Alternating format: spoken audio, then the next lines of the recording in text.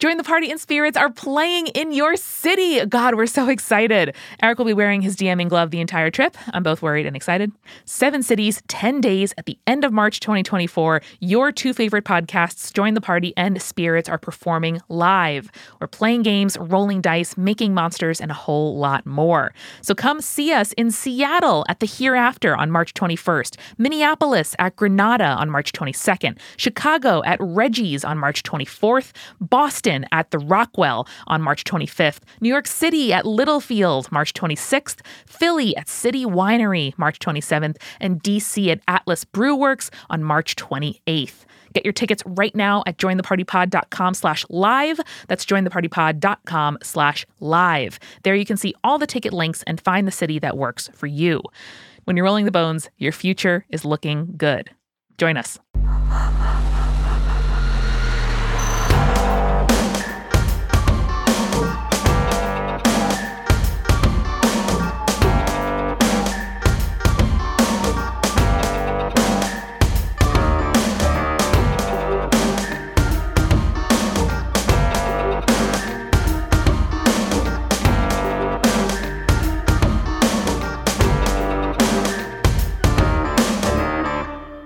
Welcome to Spirits Podcast, a boozy dive into mythology, legends, and folklore. Every week we pour a drink and learn about a new story from around the world. I'm Amanda. And I'm Julia. And this is all about, Julia, it sounds like a miscellany of Norse mythology as we close out or get toward the end of our It's Norse, of course, miniseries. Yes. So this is a menagerie of giants, creatures, and monsters from Norse mythology. And as we discussed in our last It's Norse, of course, episode, while there are a lot of gods that are featured in Norse mythology that are part of the Vanir and the Aesir, there are also several other gods and goddesses that exist in the folklore that don't really fall into that category. And we've made kind of like passing mention of several of these, and this also includes several of the gods that are also like half Vanir or Aesir and then half Jotnar or giant. And some of these are among the most famous of the Norse figures. They are featured heavily in some of the most important and famous stories of the poetic and the prose Eddas, and I'm really excited to talk about them today, Amanda. I don't have a like Applebee's sampler platter in mind or anything like that. But if you want to think of a way to assign them, each of these groups, a interesting like topic or idea or what have you, please let me know, because you are a genius in that field, in my opinion. Oh, thank you. That's my wacky association to come up with. You bring the actual knowledge about these figures and stories. So I'll let you know what I come up with as we go.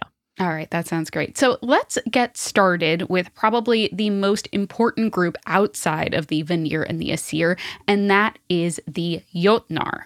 So the Jotnar, which we typically call giants in English, are not really giants, or at least not in the way that we think of where we're thinking of like a really big person, right? Though some of them are, but not like in general, all of them are. So it's really one of those things where depending on the story, some of them are big, but then some of them are like the same size as the Vanir and the Aesir. So it's really just like we call them giants. Giants means a certain thing in English, but they're not necessarily giants. You know what I mean? Got it. So the Jotnar, which the singular of Jotnar, because Jotnar is plural, is Jotun. This comes from the Proto-Germanic word for devourer, and are also somewhat related to trolls in certain translations and descriptions, with troll being a word sometimes used specifically for a male Jotun. So despite the fact that they are described as very similar to the gods, they are a separate group, distinctly different from the Vanir and the Aesir. They are said to dwell in Jotunheimr, which is one of the 9 realms that make up the branches of the world tree Yggdrasil. And the Eddas describe Jotunheimr as a place with deep, dark forests, mountain peaks where winter never eases its grip, and in general as a land that is fairly inhospitable and kind of grim, which I feel like, you know, for me at least, like deep, dark forests and mountain peaks where winter never eases its grip, that's kind of beautiful in a way, and kind of like a rugged, like going to explore nature sort of way. You know what I mean? It does. And I think it also implies that the people who flourish there are somewhat mysterious or, big competitors, right? Or people who have a sort of like higher than average like tolerance or expertise because they flourish in an environment that many of us would probably be happy to like vacation to, but would probably grate on you over time. Yeah, I think that's true. Like it does kind of imply where the Asgardians are kind of living in this like lap of luxury, the Jotnar are kind of like there just like living rugged, you know what I mean? Like exactly. I'm almost picturing them, and I know this is not the right genre at all, like the cowboys of Norse mythology, where it's like, yeah, they're living out in the rough and tumble, you know? Yes, I think that's exactly right. So it is also said that some of the Jotnar lived in places that surrounded the edge of Midgard, or the mortal realm, but also it's a singular place like Asgard was, and some stories also placed Jotunheimr in the roots of Yggdrasil rather than among the branches. And like we'll talk a lot about the sort of geography of Norse mythology in this episode. And like a lot of times it's kind of like, okay, Midgard is in the center of Yggdrasil. Sometimes Asgard is above it. Sometimes Alfheim is above it. And then the rest are kind of below it or surrounding it. And it's like a little confusing because there's no like actual like people have drawn maps of the geography of Norse mythology, but at the same time, it's not very specified. Different people have different ideas of what it is. And like I said, the geography of Norse mythology can be a little confusing at times. So you're probably wondering when I say like, oh, Jotunheimr could surround the edges of Midgard, what does that mean? So real quick, I'm going to introduce you to the concept of Norse society with Inngard and Utengard. So these are not only like geographical spaces, but are also these like psychological states that can be applied to sociopolitical, economic, and religious customs in Norse mythology. Wow. And Norse society as a whole. But for the sake of just talking about geography, because I don't want to get like super, super into it, Inngard refers to a place of order, civilization, and law abiding, where Utengard, on the other hand, is chaos and wilderness. And these names come from within the fence for Inngard and outside of the fence for Utengard. So, for example, Midgard and Asgard are realms that are Inngard, whereas the other 7 realms tend to be defined as Utengard. With this being the case, kind of picture that like Inngard has edges, like this metaphorical fence, and the realms outside of that are Utengard, which means that Jotunheimr surrounds the edges of Inngard, the fence that creates the Inngard and Utengard, you know? That makes sense to me. Like the metaphor of a fence really unlocked that in my brain, which is like there is the, the known, the safe, perhaps the, the like me, the non-other that is like inside. I'm picturing almost like the warm, glow of like a village's lights. And then outside is who knows what. And so that makes a little more sense how these could be like physical descriptors, but also have metaphorical weight. Yeah, and there's this like kind of concept of this like psychogeography of Inngard and Utengard, which is like, again, applying the sort of like natural agrarian use of land that the Norse would have incorporated in their day-to-day life, separating kind of the pastures and fields of crops from the wilderness beyond them. And so applying this thing that they see on their day-to-day life to the broader universe that makes up their world. And I think that's really, it makes a lot of sense that that would be the way that you kind of define the realms and the geography of their mythology and their religion. Totally. So the Jotnar, now that we've talked about geography a lot, the Jotnar were often portrayed as the enemies of the gods of Asgard in the prose and poetic Eddas. But as we've talked about in previous episodes, the two groups also often intermarried, The original Jotun was Ymir, and from Ymir, all the other Jotnar came from. And the Jotnar specifically from Ymir after his death were the frost giants, which are the Hrimthrusir, who basically are said to represent the threat of winter and darkness, as opposed to kind of like the fertility of the like, again, we're getting into that Inngard, Utengard kind of thing. Like this is the winter, the darkness, whereas the inside is the fertility, cultivating the land, the like manageable wilderness. You know what I mean? Totally. So one of the other elder giants from which a lot of the Jotnar are descended from is Bergelmir and his wife, whose family were the only surviving Jotnar after the flood that happened after Odin, Vili, and Vi killed Ymir.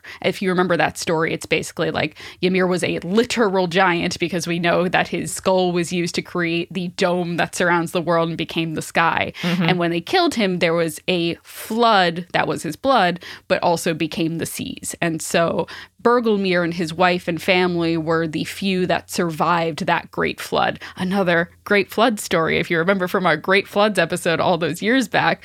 So many different cultures have a great flood story. It's great. Seriously. So from them, many of the famous Jotun claim lineage. There is Gerdr, who is the giantess wife of the god Freyr, who is described as being the most beautiful of all women and is associated with the earth and fertility. There is Jarnsaxa, who is one of the 9 mothers of Heimdall, as we talked about in that previous episode, one of the maidens of the sea, one of the lovers of Thor, and is also the mother of Thor's son Magni, who is like famously, he was like a 3-year-old that just had like a lot of power. And you're like, wow, that 3-year-old, he shouldn't be so strong. Makes sense for a kid of Thor.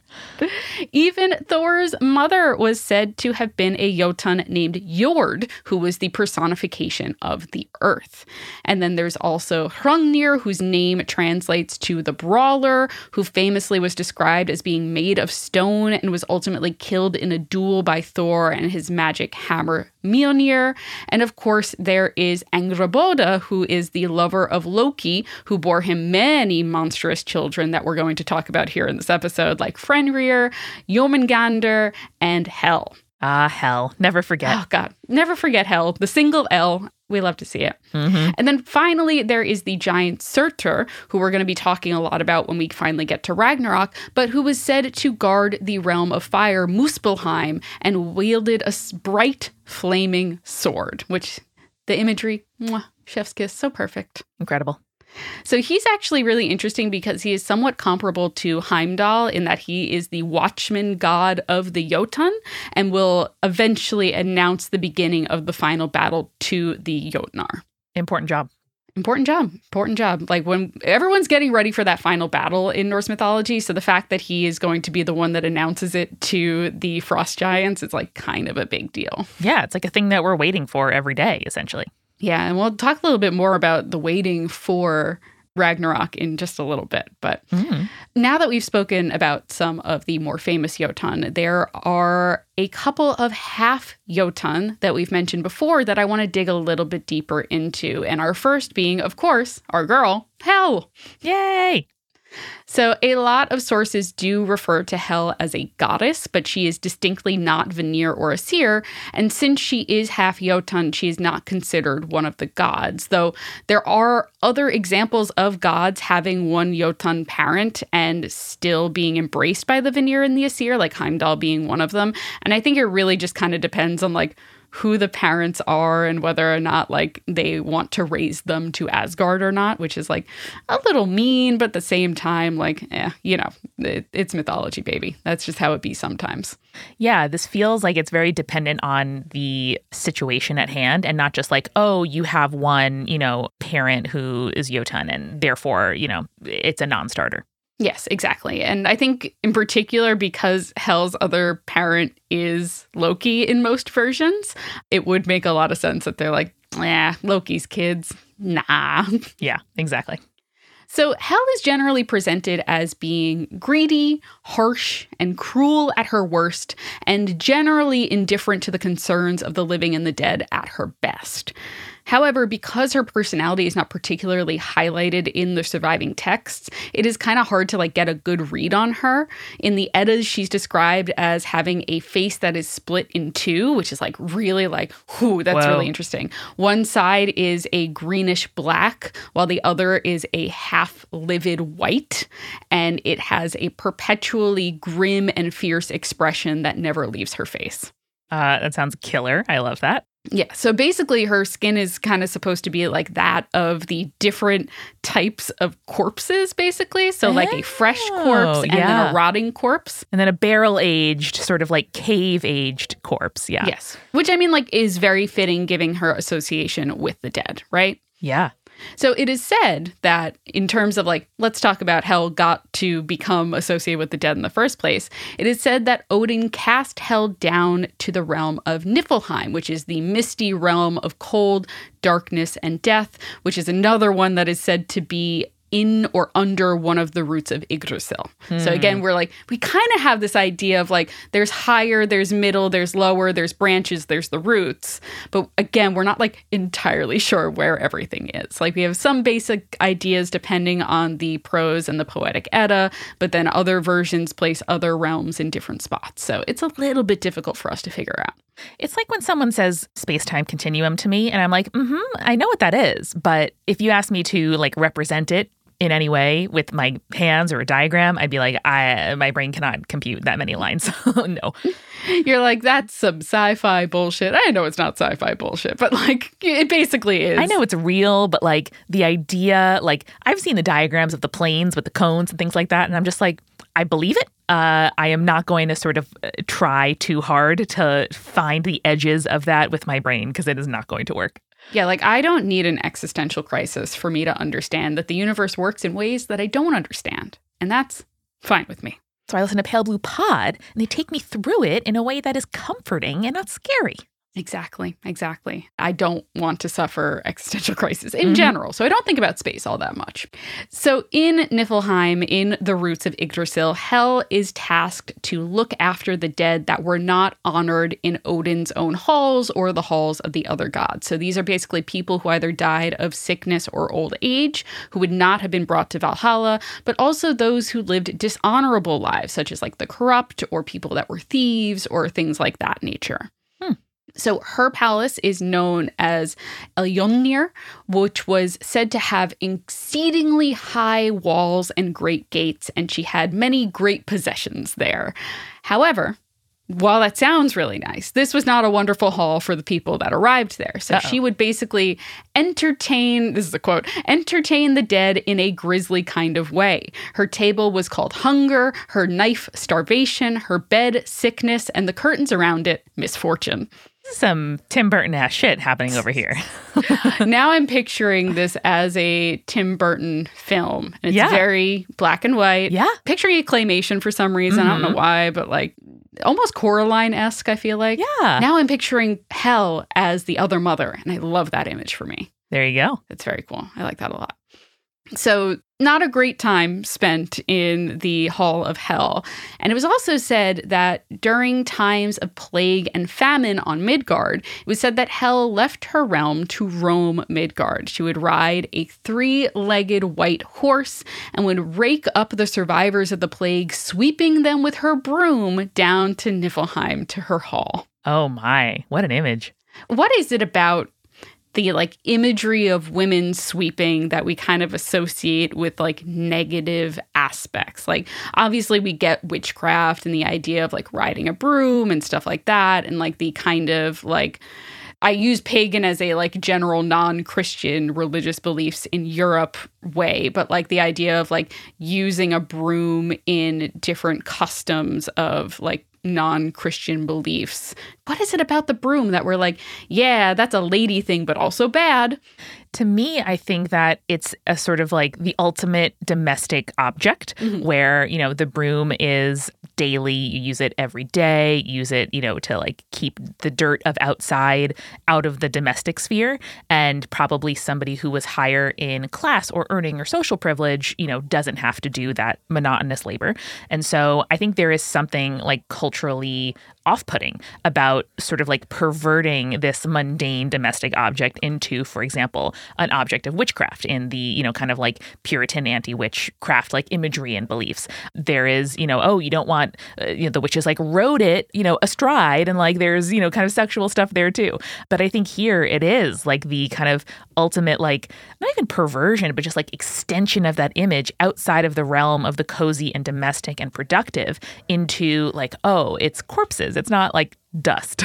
Yeah, no, I was just thinking as you were talking about that, the idea of it's very like depersonalizing of the dead, where it's like, this isn't even like, the memory of someone that you loved. No, you've been now discarded. You've been swept away. You're just dirt or dust or stuff like that. Yeah. I really like that, Amanda. That was a great combination. No, and it's fodder for her. They're not individuals, but there are so many dead, and it is so routine to her, or perhaps she is so like inured to death that she can just sweep them away like everything else. Yes, and that brings up a great point because for Hel, at least, there is no really differentiation between those who are brought to her hall, right? It's almost like we talk about death being the great equalizer, and that is in fact true for Hel, because if you'll remember from one of the most famous stories of Norse mythology, the death of Balder, Hel would not allow him to return to the lands of the living unless every living thing wept for Balder.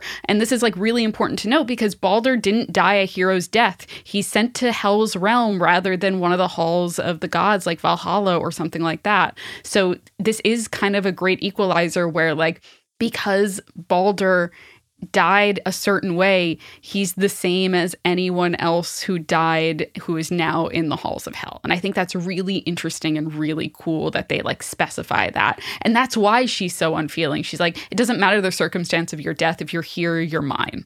100%. Also, like, it's worth noting that with the language that I used earlier of Odin casting Hel down, you would not be surprised to know that the gods didn't look super highly on her. But she did, in a lot of ways, have more power even than Odin himself. And like we just talked about with the Baldur story, once someone was in her power, no one, not even Odin, could reclaim that soul unless Hel gave her permission. It reminds me in a certain way of Hades, especially that aspect of Hades having, like, yes, you kind of have the most lowly, like literal and metaphorical of the realms, but also there are riches there if you, figure out how to like extract them and become, the owner of that domain. And I love that idea. Like Hel might have sort of like the last choice that anyone would choose in terms of what they, are in charge of and where they dwell, but nothing is going to come between her and what's hers, no matter how lowly people considered it before they need something from her. Yeah. I think that's 100% accurate, Amanda. I love how much we're vibing with Hel here. Like she's like, while we know some specifics about her, she's not very like fleshed out. I hate to use the term fleshed out for someone who's like, her flesh is the like rotting corpses. But like, no, she's an enigma that we can like put our own, thoughts, feelings, desires, repulsions onto. And I think that's true so often, especially of women figures in mythology, because either they were, used for whatever purposes the sort of like dominant culture, had to instrumentalize, or it was, a figure that was kind of rendered two-dimensionally. And now we look back and say there must be more going on here. Or maybe the details are just kind of lost to time. But that's why I love when you surface these like very complex women characters from mythology, because I take for granted that the, Odins and Thors of the world get to have their complex journeys and contain multitudes. But for Hel, sometimes it's, the sketch of an outline or a negative space that we sort of get to relate to. And in some ways that makes for a really compelling bond with a character, more so even, for me at least, than, reading a whole anthology of stories about her, because she can be whatever I want her to be. That room is where I get to make my bond with her. Yeah, I think that's 100% true. And I think also 100% true of death. Death is an enigma for people who are kind of like creating these stories and these characters that embody death. Yeah. And so like the idea of like, yeah, it is a mystery, and therefore that's why these gods don't have a lot of personality. Not even not a lot of personality, but like are very like just stoic in a way, because again, like death doesn't care. Death is that great equalizer. Death is like, there's no reasoning with it. And so I think that's why Hel is so not filled in that way, because we simply don't know a lot about death and therefore a lot about the god that is in charge of it. 100%. So, Amanda, I love this little side quest that we've went on here with Hel, but we've got a lot of fun monsters and creatures to talk about as well. But first, how about we go and grab our refill? Let's do it.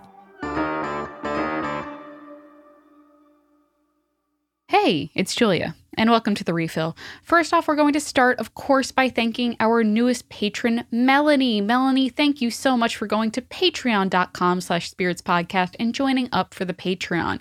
You'll get cool rewards like ad-free episodes, recipe cards for every cocktail that we make here on the show, and so much more. And of course, Melanie joins the rank of people like our supporting producer level patrons, Alicia, Ann, Brittany, Fruity Chick, Hannah, Jack Marie, Jane, Nieselkins, Lily, Matthew, Megan Moon, Nathan, Phil Fresh, Rico Like, Captain Jonathan, Malachi Cosmos, Sarah, and Scott, and of course our legend level patrons, Ariana, Audra, Bex, Chibi Yokai, Morgan H, Sarah, and Bia Me Up Scotty. And you too can be amazing like all of those people that I just listed right now by going to patreon.com/spiritspodcast and joining the Patreon today. Check it out. There's a lot of really great rewards.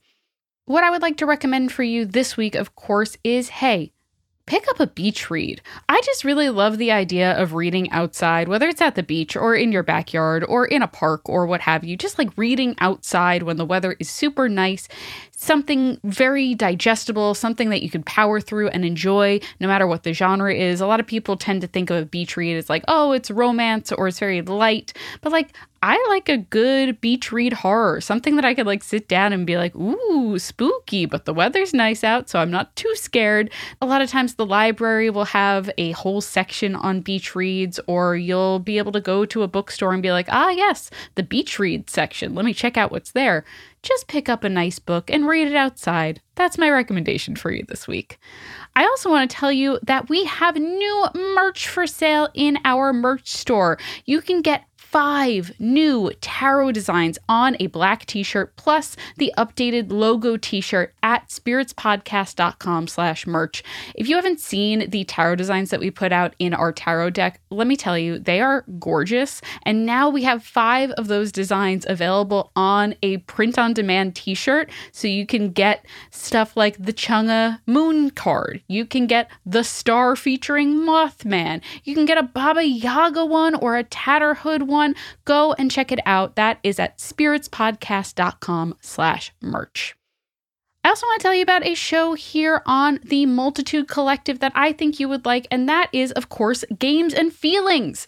Games and Feelings is an advice podcast about games. You can join Question Keeper, Eric Silver, and a revolving cast of guests as they answer your questions at the intersection of fun and humanity, since, you gotta play games with other people. And we're talking about all types of games, video games of all stripes, tabletop games, party games, laser tag, escape rooms, so much more. Anything you can think of, really. Like answering questions like, how do you convince people who have only played Monopoly to play the new board game that you grabbed at the game store? Or is an escape room a good third date option? What makes a video game cozy? Are there recommendations? Of course there are, yes.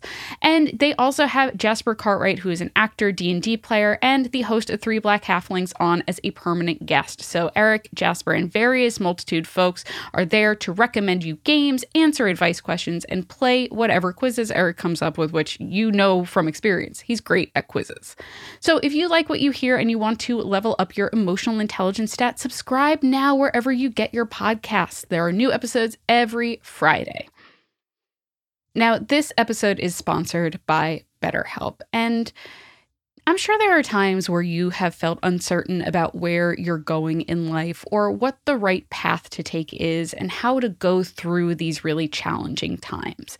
And I think that a great way of doing that, of figuring out how to deal with decisions around career, relationships, all kinds of things, is by going to therapy. And therapy helps you stay connected to what you really want while you navigate your life. So you can move forward with confidence and excitement because you can bounce ideas off of someone who feels impartial, who knows you and knows how your mind works and can help you decide, okay, this is the best course of action for me. And trusting yourself to make decisions that align with your values is like anything else. The more you practice it, the easier it gets. And going to therapy is a great way of practicing it. So I know from my personal experience that therapy really does help in terms of creating positive coping skills for myself, teaching myself how to set boundaries, and like basically creating the best version of myself through these practices and talking to someone who knows how best to help. So if you're thinking of starting therapy, give BetterHelp a try. It's entirely online, designed to be convenient, flexible, and suited to your schedule. You just fill out a brief questionnaire to get matched with a licensed therapist and switch therapists anytime for no additional charge. Let therapy be your map with BetterHelp. Visit betterhelp.com/spirits today to get 10% off your first month. That's BetterHelp, HELP.com/spirits. And we are also sponsored by Shaker and Spoon, a subscription cocktail service that helps you learn how to make handcrafted cocktails right at home. And listen, I've been spending a lot of time in cocktail bars because I love them. And I love seeing what summer drinks these cocktail bars can come up with. And it's just like a delight. But every time I go to a cocktail bar, I'm like, okay, but I would love to make this at home, like in the comfort of my home, in my own kitchen, with all these like tinctures and stuff that I wouldn't normally know where to get. But Shaker and Spoon has you covered. Every box comes with enough ingredients to make 3 different cocktail recipes developed by world-class mixologists. All you need to do is buy 1 bottle of that month's spirit, and you have all you need to make 12 drinks at home. And at just $40 to $50 per month, plus the cost of a bottle, it is a super effective way to enjoy craft cocktails. And you can skip or cancel boxes at any time. So if they're doing like a rum box one month and you're just like, I just cannot drink rum is not for me, you can skip or cancel that box, no problemo. So invite some friends over, class up your nightcaps, or be the best house guest of all time with your Shaker and Spoon box and get $20 off your first box at shakerandspoon.com/cool. And now let's get back to the show.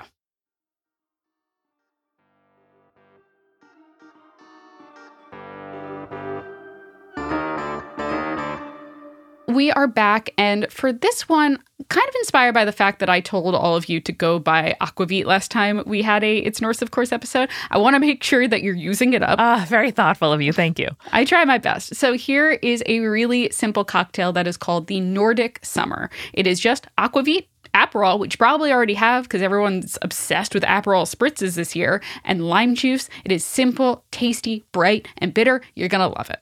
I've not found anything I've put lime juice in that has not benefited from lime juice, and I've really enjoyed. So I'm totally here for it. My worst days, Amanda, are when I check my fridge when I'm about to make a cocktail and all I have are lemons and not limes. And I'm like, dear God, it's just not the same. It's just not the same. It's just not.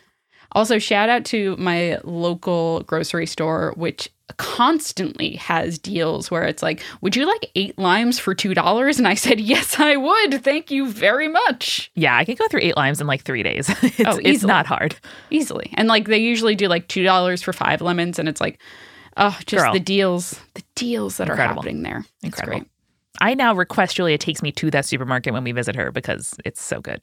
That's how good it is. Like, it's a constant stop for all my friends. Their produce is just so good. Like, highly recommend finding your local supermarket that has great produce. Like, I go there and they have like cactus pears. I can get kumquats. I can get fresh guava. It's wild. Like, their pepper selection is out of this world. It's fantastic. Shout out. So we left off talking about Hel, but let's talk about one of her monstrous siblings, who we've mentioned a couple of times already in our It's Norse, of course, episodes, and that is Fenrir. Fenrir, we know you well. The giant wolf Fenrir, whose name means he who dwells in the marshes, which I love that. That's great. Just a wet wolf, always smelling a little bit like wet dog. Little bit like wet dog. Probably a lot like wet dog. Probably worse, than wet dog, yeah. He is perhaps most famous for the story that is called The Binding of Fenrir, which we touched upon when we talked about Tyr recently. But when Fenrir was born, the gods of Asgard chose to raise him because they were concerned what might happen if he was allowed to run wild, and because they were really nervous that he was going to just wreak havoc across the realms. However, Fenrir grew at an astonishing rate, a real reverse Benjamin Button, Amanda, as you like to say. Exactly. AKA aging. Yep. AKA aging, but at a fast rate. And eventually the gods realized that they just weren't going to be able to keep him in check without chaining him up. And they attempted this 3 times. The first 2 times, the gods told Fenrir that they were just playing a game, testing his strength. And when he broke out of his bonds easily, the gods started to get a little nervous.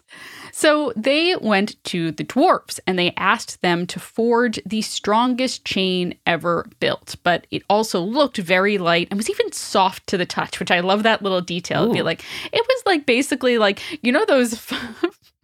You know, the fuzzy handcuffs? It was like the equivalent of that, but like they were made of titanium underneath. With this in hand, they took Fenrir to the island of Lyngvi and presented Fenrir with this 3rd chain. But this time, Fenrir was a little suspicious. He's like, why do we keep playing this game where you like put chains on me and then I break out of them? Seems suspicious, actually. Yeah.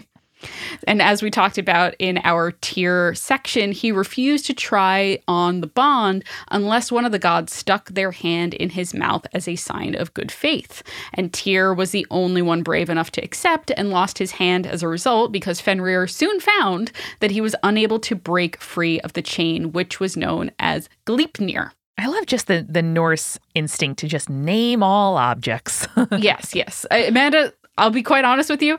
Every chain in this story does have a name. Great. But I'm just going to talk about Gleipnir because I think that's like the most important one. Cool. But Gleipnir was then attached to another chain, which was then fastened to a boulder, and a sword was placed between Fenrir's jaws to hold them open. No more snapping shut and biting off the arms of any of the gods. Useful. So howling furiously and unendingly, Fenrir's mouth began to drool, which formed a foamy river called Van, or expectation. What a name. That's one. Great expectation. Wow. Amazing. Now, Amanda, there are several other wolves that are mentioned in the Eddas, and there is some agreement among scholars that they probably are just other names for Fenrir. But basically, it was said that there is a wolf that will swallow the sun during Ragnarok, which is sometimes attributed to Fenrir, and sometimes to a giant wolf named Skull, whose name means mockery. Oh. I'm just loving the translations this episode are wild. Loving it. Yeah, seriously. There's also said to be another wolf named Garm, who will break free from chains at Ragnarok. Again, this is assumed to be Fenrir, just using a different name. Sure. There's also a wolf that will devour the moon, named Managarmr, or Hati, which means hatred, which is also another assumed extension of Fenrir. And it is said that Fenrir is ultimately the one that will kill Odin during Ragnarok and will destroy much of the world, as well as, we can assume, since all these wolves are probably Fenrir, swallow the moon and sun as well. I mean, if you're gonna kill Odin, you might as well eat the moon and the sun. Let's be honest. Listen, I feel my strongest after I have a big meal. That's not true. I just get really sleepy. But if I was going to go into battle, I would want to go in, with a big moon and sun delicious meal. Yeah. And like the intimidation factor of your enemies being like, you did just kill Odin and eat the moon and the sun. That's a real advantage.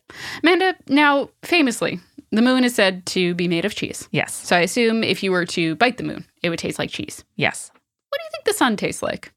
Peppers. Hot sauce. Oh, interesting. I was thinking like citrus, like an orange juice maybe or something like that. That's true. But what if it's like, have you ever had like orange juice or like a cocktail that has orange juice, but it's also a little spicy, like they put some like cayenne in there or something like that? Yes, like a spicy blood orange margarita type situation. Yeah, I think that's what the sun tastes like. That'd be great. That would be delicious, wouldn't it? No notes. What are the other options besides cheese for the moon, in your opinion? Oh, well, you have tortilla. Tortilla? Yep. Okay. Like when you get like a nice handmade tortilla, you got those like kind of nice brown spots from the griddle. Those are sort of like the moon craters. I also did learn recently, Julia, and by recently I mean while falling asleep last night while listening to a podcast. And so my brain just fixated onto this fact, which is that the dust of the moon, like how here on Earth, sand is like rocks that get swished around a lot until they're very round and like soft edge. They're essentially all like little spheres. On the moon, there's no water or weather to like swish everything around. So every piece of dust on the moon is incredibly sharp. They're like little daggers. Every single grain of the like silicate that is the face of the moon is incredibly sharp. And that's why like when you make footprints on the moon, it's not just because there's no wind there, but it's also because it's like you're stepping into wet sand. If every particle of sand was like an irregularly shaped, very sharp diamond, which could kind of like interlock and just like hold its shape instead of sand, which like splooges back into space. Does that mean every step on the moon does a big crunch? I think it's big crunch, and I think it's like stepping on Legos. And actually, it makes making robots very hard because unlike sand, which could just sort of be like crushed to dust, you get some of that shit in your gears. Bad story. Wow. Yeah. Wow. So anyway, I'm thinking about the moon now as a big piece of rock candy that'll just tear up your mouth. But the rock candy is very, very fine. And so it looks smooth and you go, yum, yum. And then when you go to bite it, you're like, oh no. It's Captain Crunch, Amanda. It's That's Captain what we're going Crunch. for. It's Captain Crunch is what I'm saying. Yeah. All right. So Fenrir was not the only giant creature that was born of Loki and Angrboda. There was also the world serpent, the Midgard snake, the giant serpent Jormungandr. Yay, our friend. Now, Jormungandr was said to have been cast into the sea by Odin, biting his own tail and encircling the earth, which there's something about an Ouroboros, a snake eating its own tail, that I love so much. Classic. It's great. Classic. Other than that awesome image, his biggest enemy among the gods was Thor. They hate each other. They truly do. So one story features Thor trying to catch the serpent using an ox head for bait. And he actually managed to ensnare Jormungandr with that bait. But at the time, while he's trying to reel the giant serpent in, he's spotted by the Jotun Heimir. Now, Heimir was concerned that pulling Jormungandr out of his spot in the sea would actually start Ragnarok. So he snipped Thor's fishing lines and Jormungandr disappeared once more into the sea. Wow. Kind of a fun fishing story. Like, you'd be like, you guys will never believe what I almost, like, the line snapped. It's like that one scene in Jaws where Richard Dreyfuss is trying to tell Quint, like, no, that's like just a gaming fish, like a big tuna or a swordfish or something. And then it bites through the piano wire that Quint was using to try to catch the shark. And he's like, gaming fish bit through this piano wire. Don't you tell me my business again. Anyway. I like the movie Jaws. Did you know that? It's true. It's true. Do you have any merchandise related to that interest? Maybe I do. So the Norse people actually attributed some earthquakes to Jormungandr's movements beneath the sea. A lot of times we also talked about in the Loki episode that they were like, earthquakes is just Loki moving around. But in this case, also Jormungandr, also the Midgard snake, you know.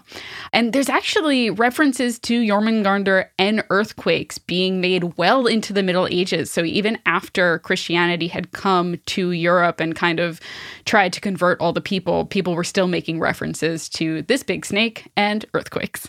Hell yeah.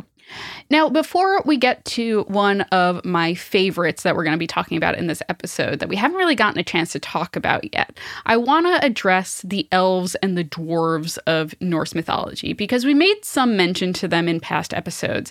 And I want to specify that like the elves and dwarves that we're talking about in Norse mythology are probably different from the ones that we think of when we're talking about the classic fantasy genre. Mm-hmm. And part of that is we just don't have a lot of information specifically for the elves in Norse mythology in surviving texts. And also, like, it's kind of that looking back, we tend to flavor things the way that we grew up with, you know? So, like, the way that fantasy genre portrays things, we assume that's the way that they've always been portrayed, but that's not the case. Yeah, and the sort of like Tolkien tradition. Exactly, especially when we're talking about Norse mythology. And while Tolkien did take a lot of inspiration from Norse mythology in general, this version of the dwarves and the elves are in fact very different than like classic Lord of the Rings mythos. I honestly don't even know what those figures would, like, my brain is so shaped by that template that I'm excited to hear what we do know and what those could like physically look like? So the dwarves are distinct in Norse mythology as being not as beautiful as the gods of Asgard, which is fair because, like, as we talked about, the dwarves don't have those golden apples that the Asgardians are constantly eating to make them both young and beautiful. Like, that's totally fair that no one's going to be as hot as them because they're not eating magic apples. Yeah. Whatever. Fine. It's such like a bias where it's like, oh, well, you know, they were ugly because they weren't as beautiful as the Asgardians. I'm like, they literally had like magic, like Botox, basically. Yeah. It's like comparing yourself to Instagrams of celebrities, which is like, yeah, you had a glam team and your job is being beautiful in large part. And also like you have filters and stuff like Exactly. that. Dwarves didn't have any Instagram filters to put on. No filter life. So it was said that the dwarves were born from the giant Ymir's dead body, and that after that they took up residence in the realm of Svartalfheim. The gods gave them domain over the underground treasures of the realms, so the precious metals and the gems, which naturally kind of led itself to the fact that they were master craftsmen. And as we've talked about in previous episodes, they fashioned many treasures for the gods, including like Mjolnir, the ship that could be folded up and put away, the flying golden boar, etc., etc. Yes, all the things that we would definitely choose to have in real life if we could. Yes, exactly. They were also sometimes said to turn to stone if they were exposed to the light of the sun. But again, like that's not every story, because I'm sure there are versions in the Eddas where it's like this dwarf was like fully just like out in the sun. Like he didn't like just come here at night. The whole story didn't take place at night. That's wild, you know? Right. So the Poetic Edda actually lists many of the dwarves' names, but here are some of my favorites that I think are worth mentioning because I just like their little stories and I like their little names. Okay. First off is Brock and Eitri or Sindri. Eitri and Sindri are like used interchangeably in the Eddas. They were the dwarven brothers who made those items for the gods after that bet with Loki, who wanted to take his head, and also created Mjolnir, which is like kind of pretty impressive. Also, like my favorite side characters in the God of War games, big fans of them. There is Davlin, who was the one that made Freya's famous golden necklace, but was also turned to stone at dawn when he presented it to her. Like he like was working on it all night, and when he finally handed it over, he got turned into stone because of the sun. Bummer. There is Andvari, who was one that had a magical ring that helped him become wealthy, but was tricked by Loki into giving up his golden hoard, and Loki basically stole his ring from him. Kind of sucks, but that's classic Loki there. It is also said that there are 4 dwarves, Nordi, Sudri, Ostri, and Vestri, who held up the 4 corners of the sky, which, as you might remember, was made up of the skull of the giant Ymir. Wow, important. Yeah, they also represent the cardinal directions, the 4 winds, like a bunch of different things, which I really like. Obviously, you look at their names, you're like, oh, that's just north, south, east, west, basically, more or less. Basically. You're like, all right, we see you, we love it.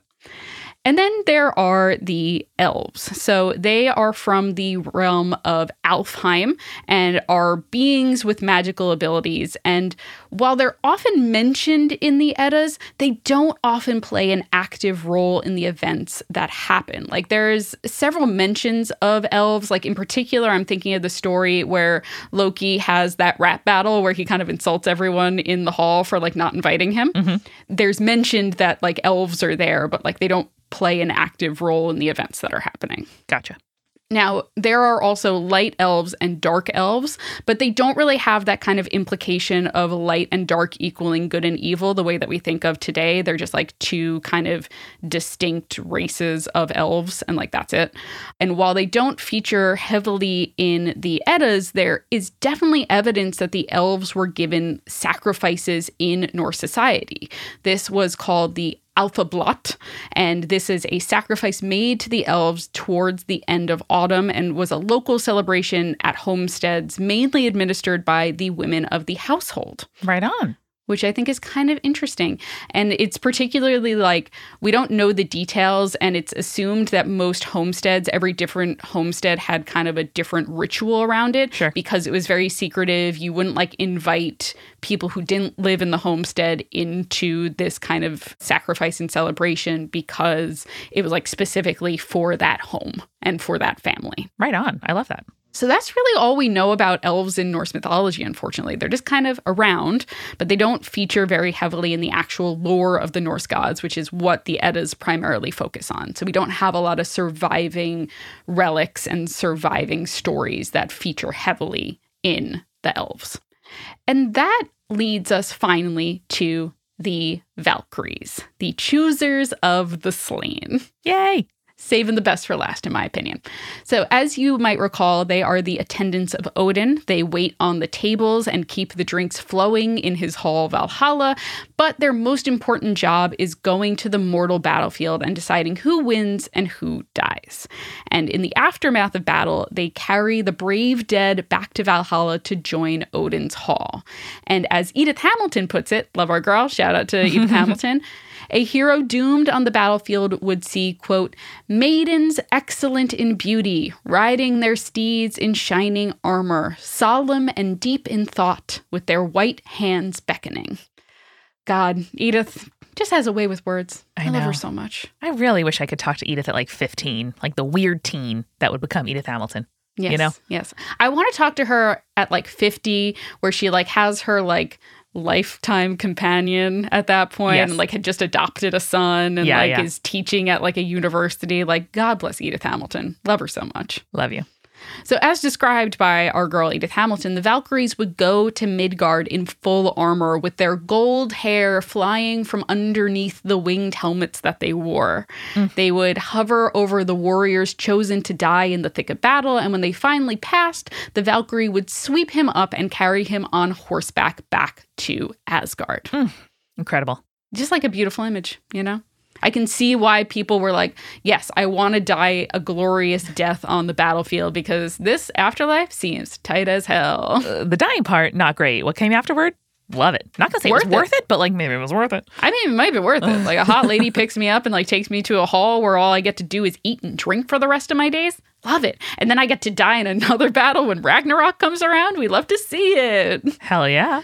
So the number of Valkyries changes depending on the source. Sometimes there are 6, 9, or 13 at the most. And some of my favorite translations for their names are, now Amanda, this is a real like tag yourself situation, right? Okay, I'm ready. Shrieker, Screamer, Storm Raiser, Axe Time, Spear Bearer, Shield Bearer, and Mist.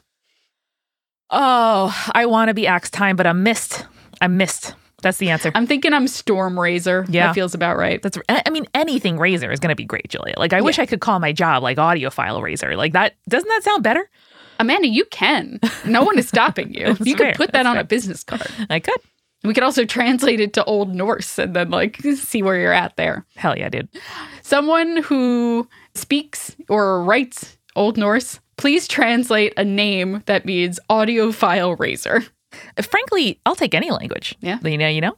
Yeah. Working on my Hebrew, I could try that.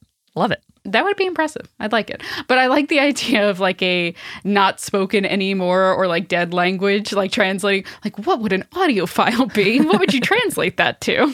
Exactly. So in some stories, Freya is said to be the leader of the Valkyries, and as we discussed in her episode, she would choose the best of the best to join her hall before the rest were kind of sent to Odin in Valhalla. So when the Valkyries served in Valhalla, they apparently, instead of full armor, wore beautiful gowns, would eat and serve from a eternal boar named Sæhrimnir, and would drink never-ending mead from the udders of the goat Heidrun.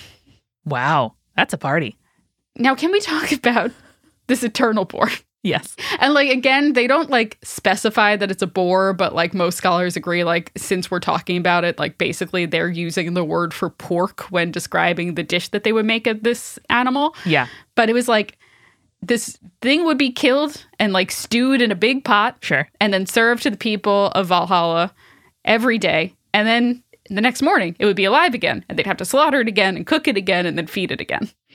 I mean, you are describing torture, and I don't love that. Yes. So I'm going to focus instead on the goat, what has meat out of its titties. Yeah.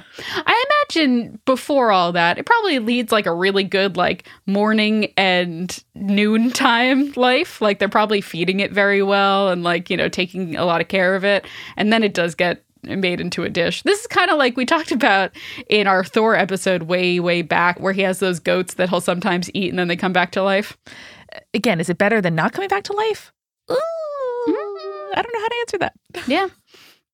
So the Valkyries were also said to be the daughters of various gods and goddesses, Odin included. And Odin granted some of the Valkyries the ability to transform into swans. But if Valkyries were seen by a human without her swan disguise while she was on Midgard, she would become mortal and would never be able to return to Valhalla.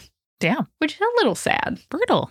Yeah. That's like being like, yeah, you can go to the human world and kind of like do your thing. But like if anyone sees you, that's bad. That's bad. Yeah. I don't love that. Yeah, I don't love that either.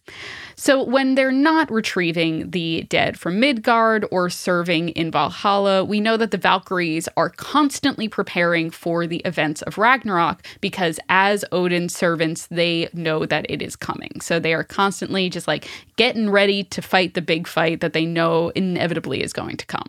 Wow. And with that, Amanda, I think that's the perfect segue into our next It's Norse, of course, episode, where we're going to be talking about the end of the world. We're going to be talking about Ragnarok. And is it the final episode of the series? Who can say? Ooh, maybe not an end, maybe just the beginning. We don't know. That's the cycle of Norse mythology, baby. You never know. You never know where it's going to be. I can't wait for that episode. But Julia, I was struck by inspiration during this episode. And wonderful. I did cast some of the favorite characters from today's roundup as leftovers. Wonderful. We're going to begin with Hel, where she, of course, kind of takes care of the cast-offs. And I would like to propose to you that Hel is a frittata, a dish where you can take lots of just like the random stuff that is around in your fridge, make it into, a dish that can then, move forward and does smell a little bit like death of just the smell of egg leftovers. Yeah. Just kind of on the edge. Yeah, egg leftovers, I think when like baked and maybe eaten cold are best, but I wouldn't like reheat egg leftovers. That's like my personal feeling about that. And I know a lot of people who are like, ooh, like the texture or the appearance of like scrambled eggs or eggs in certain forms, like not for me. That's the closest I want to get to like casting Hel's skin as a food. So that was that. All right.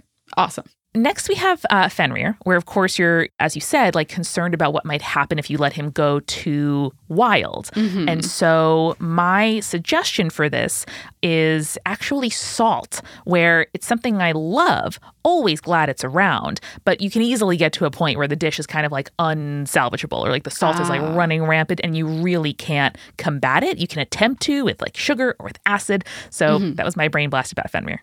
Interesting. I like that. I think Fenrir is also like has the energy of like trying to reheat a fried food. Ooh, yes. A mozzarella stick, a French fry. And like there are ways, but sometimes they just end up floppy and gross. And I think of that river of drool that is coming out of Fenrir's mouth. And I'm like, yeah, that's soggy, baby. Brilliant. Revising my notes. Perfect. Jormungandr is a Thanksgiving turkey. Wow. Okay. Just big. And you're like, what do I do with this? And you have to break it down and figure out how it's going to fit in your fridge. Yes. No, that makes a lot of sense to me, for sure. And like, you're like, there are so many options I can do with this. I can make a hash. I can make sandwiches. I could just reheat it the way that it is, like in a little container, like with all the other sides and stuff like that. Exactly. Yeah, there's a lot of options. Amazing. The dwarves are going to be chicken thighs. They are the workhorses of my meal prep routine. Yes. They are so nutritious, lots of flavor in there, and a really good like thing to have. Sometimes, like again, no worse smell than rotten chicken. I'm imagining kind of the turning to stone here. Or like even cooked chicken smells like farts sometimes. And I'm like, why is this happening to me? Anyway, so chicken thighs, lots of richness, lots of nutrients, very versatile. And once you master how to cook them, it's like, why would you ever cook anything else? I love chicken thighs. May I yes end you? Please. And suggest a supermarket rotisserie chicken. I was considering the Costco chicken versus the chicken thigh. I think that's great. What inspires you about that? So I am a kind of person who I sometimes struggle to have the energy to cook things or like reheat them. And like I have no desire to do so. And I think that like just, this is going to sound gross, just peeling little pieces off a rotisserie chicken and stuffing those in my mouth is like the amount of energy that sometimes I can exert in creating a like leftover meal for myself. 100%. And then when you're done with it, talking about the workhorse of the leftovers thing, you can make stock out of it, baby. You sure with can. With the bones. You sure can. Yeah. Perfect. With the bones. The elves, Julia, gave me a little more consternation. And it feels like we don't know a lot about them. When they are there, you're like, oh. And there is a specific time of year that we focus a lot on them. Are elves canned pumpkin? Where if you looked at like the American historical record of recipes, you're not going to see a lot. But sometimes you're like, what was that holiday all about the pumpkin? And you figure it out from there. I don't know. That was my thought. But like, what are you going to do with half a can of canned pumpkin? Like, it's tough. I think of the elves as, and this might just be a me household thing. Okay. But the bag of little packets of condiments that are stuffed in my fridge. Do you know my first guess was Worcestershire sauce? Because I'm like, I don't know, I need it twice a year, but... No, but like the fire sauce from Taco Bell, the soy sauce packets. Soy sauce packets, exactly, sweet and sour sauce. Sometimes like the little like ketchup things, if we're like out of ketchup and I'm like desperate for like some sort of ketchup and I don't have it, I'm just like... Or like a single Smucker's jelly pack from a diner takeout. Yes, yes. That's what the elves are. Incredible. We got there. And then lastly, Julia, I have the Valkyries, which are that wonderful thing where you go to a grandparent's or maybe a parent's house, maybe some especially good friends, and then on the way out the door, they give you leftovers you did not expect to take with you. And maybe like Eric's grandma once did, she gives you a Ziploc bag filled with frozen chicken cutlets that can just be in your freezer and last you and taste, different and especially delicious. Or maybe it's, we ate the meal and then grandma had already put aside, a couple Tupperwares for you. And just like an incredible reward at the end of the day, incredibly nourishing, incredibly wonderful, not just food, but more. That to me is the grandma leftover. That is the dream. Yeah. And nary a Italian dinner where someone in the group text that is inviting you over says, and remember to bring your Tupperware. Exactly. And then you do. And then you do. And then you have sauce for like 3 weeks. Yeah. Amazing. Amanda, that was a wonderful summary for the end here. I really appreciate it. Thank you so much. Of course. Well, I loved this episode, Julia, and I can't wait to learn more about Ragnarok. It's been looming, or perhaps already loomed, perhaps will loom in the future. We'll see. Yeah. And one final thing before we close out the episode. This is Eric Schneider's last episode working on spirits. We wish him all the best as he leaves to focus on his full-time job. And thank you for your hard work over all these years. Yes, thank you so much. And remember, as you face the cyclical end of the world, stay creepy. Stay cool.